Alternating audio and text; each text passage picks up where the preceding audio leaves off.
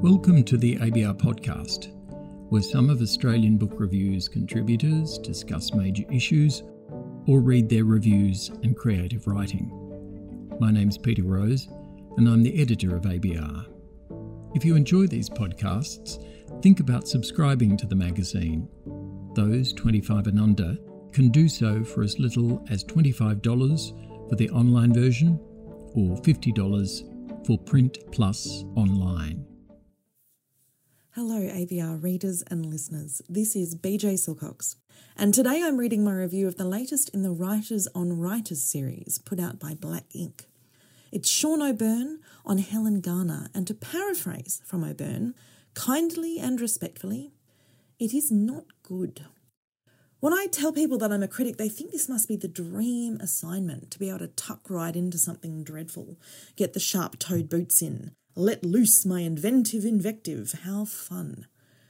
I'm here to tell you that with very few exceptions, it's not fun at all. I agonise over giving bad reviews. I take twice as long to write them, and then I don't tend to sleep the night before they're published. I think about the author, about how it must feel to be the author, reading what I've written, and I feel sick.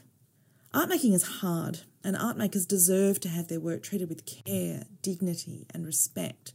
And I'm not interested in wielding some kind of cultural truncheon or landing quippy little punchlines. I don't know a critic who is.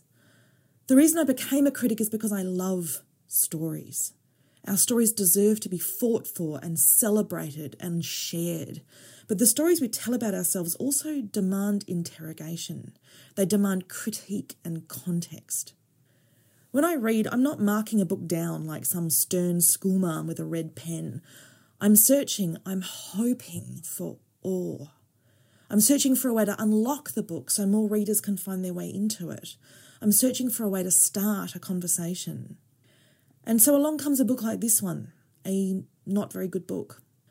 I could leave it at that, tell you all the ways it's terrible. But that's just a kind of score-taking, a punching down. And what I've tried to do here, what I always try to do in my negative reviews, is to tell you why it doesn't work. And the answer to that question has very little to do with the author of this book, but the form he's been shoved into. And that form and what it stands for does deserve a bit of pith and vinegar. So as much as I hate writing negative reviews, I think they're vital. Without honesty, criticism is just fancy PR, and without critique, art making loses the white heat of aspiration. Perhaps I'm protesting too much, and this is just a long-winded excuse for being very publicly mean. But I'll be interested to hear what you think. So here is my review of the Writers on Writers series, Sean O'Byrne on Helen Garner. Oh, how I detest tiny books. Those cutesy little hardbacks that are sold next to the novelty bookmarks and greeting cards. 101 reasons why dogs/cats are better than cats/dogs. Inspo quotes for Insta-feminists. The pocket Marcus Aurelius for the Stoic on the go. The pocket tarot for the soothsayer on the go. The Tao of something. They are the literary equivalent of supermarket checkout chocolates, sugar fix books, stocking stuffers, gag gifts, op-shop cloggers, toilet floor lint collectors.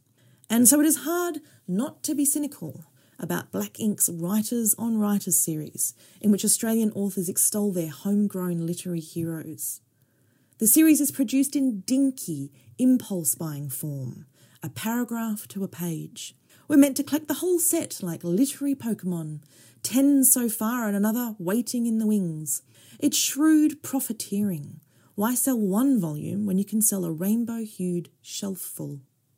But as the latest instalment finds its way to bookshop countertops, Sean O'Byrne on Helen Garner, I yearn for the adult-sized anthology that could have been.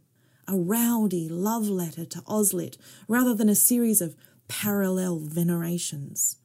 I yearn for the alchemy of conversation. The lure of Writers on Writers is refractive, tracing the influence of one lauded Aussie writer through the work of another. As a self-confessed junior author, Sean O'Byrne can't rely on reader familiarity. His first book came out in 2020. So he's left with an unenviable task. Not only must he pin the ever-formidable Garner to the page, but he must also make the case for himself as her rhapsodist. Garner is a plum assignment, and there is more than a little writerly envy splashing about. But there is also a protective, almost proprietary expectation, the sense that Garner deserves a well-armed opponent, not an acolyte, a mind to play against, someone who might dare to disagree with her. O'Byrne is not that someone, nor does he pretend to be. I feel like a student who has the sum demonstrated but will never understand how to do it, he writes of Garner's literary presence, her radical honesty.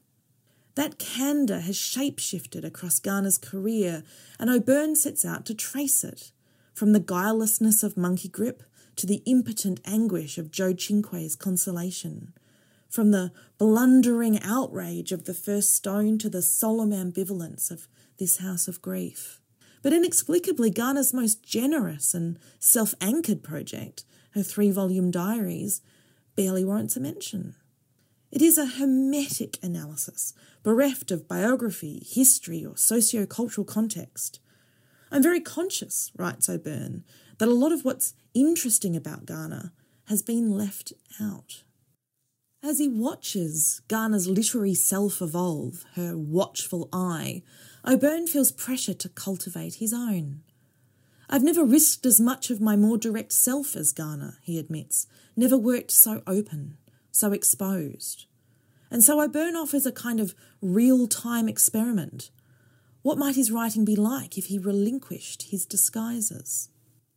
I have done my time in writing workshops, and it is easy, too easy, sadly, to imagine O'Byrne's essay as a response to a classroom prompt. How might you apply Garner's radical honesty to your own literary practice? O'Byrne poses a version of that question himself as an invitation to readers. With any luck, as I try this, being honest, he writes, you'll get a chance to think about what you need, what methods you've used to save or protect yourself. How much do you think should be told just as you, and how much shouldn't be? Here is Garner recast as an MFA craft seminar. Yet for all his revelatory intent, O'Byrne keeps himself well and truly clenched.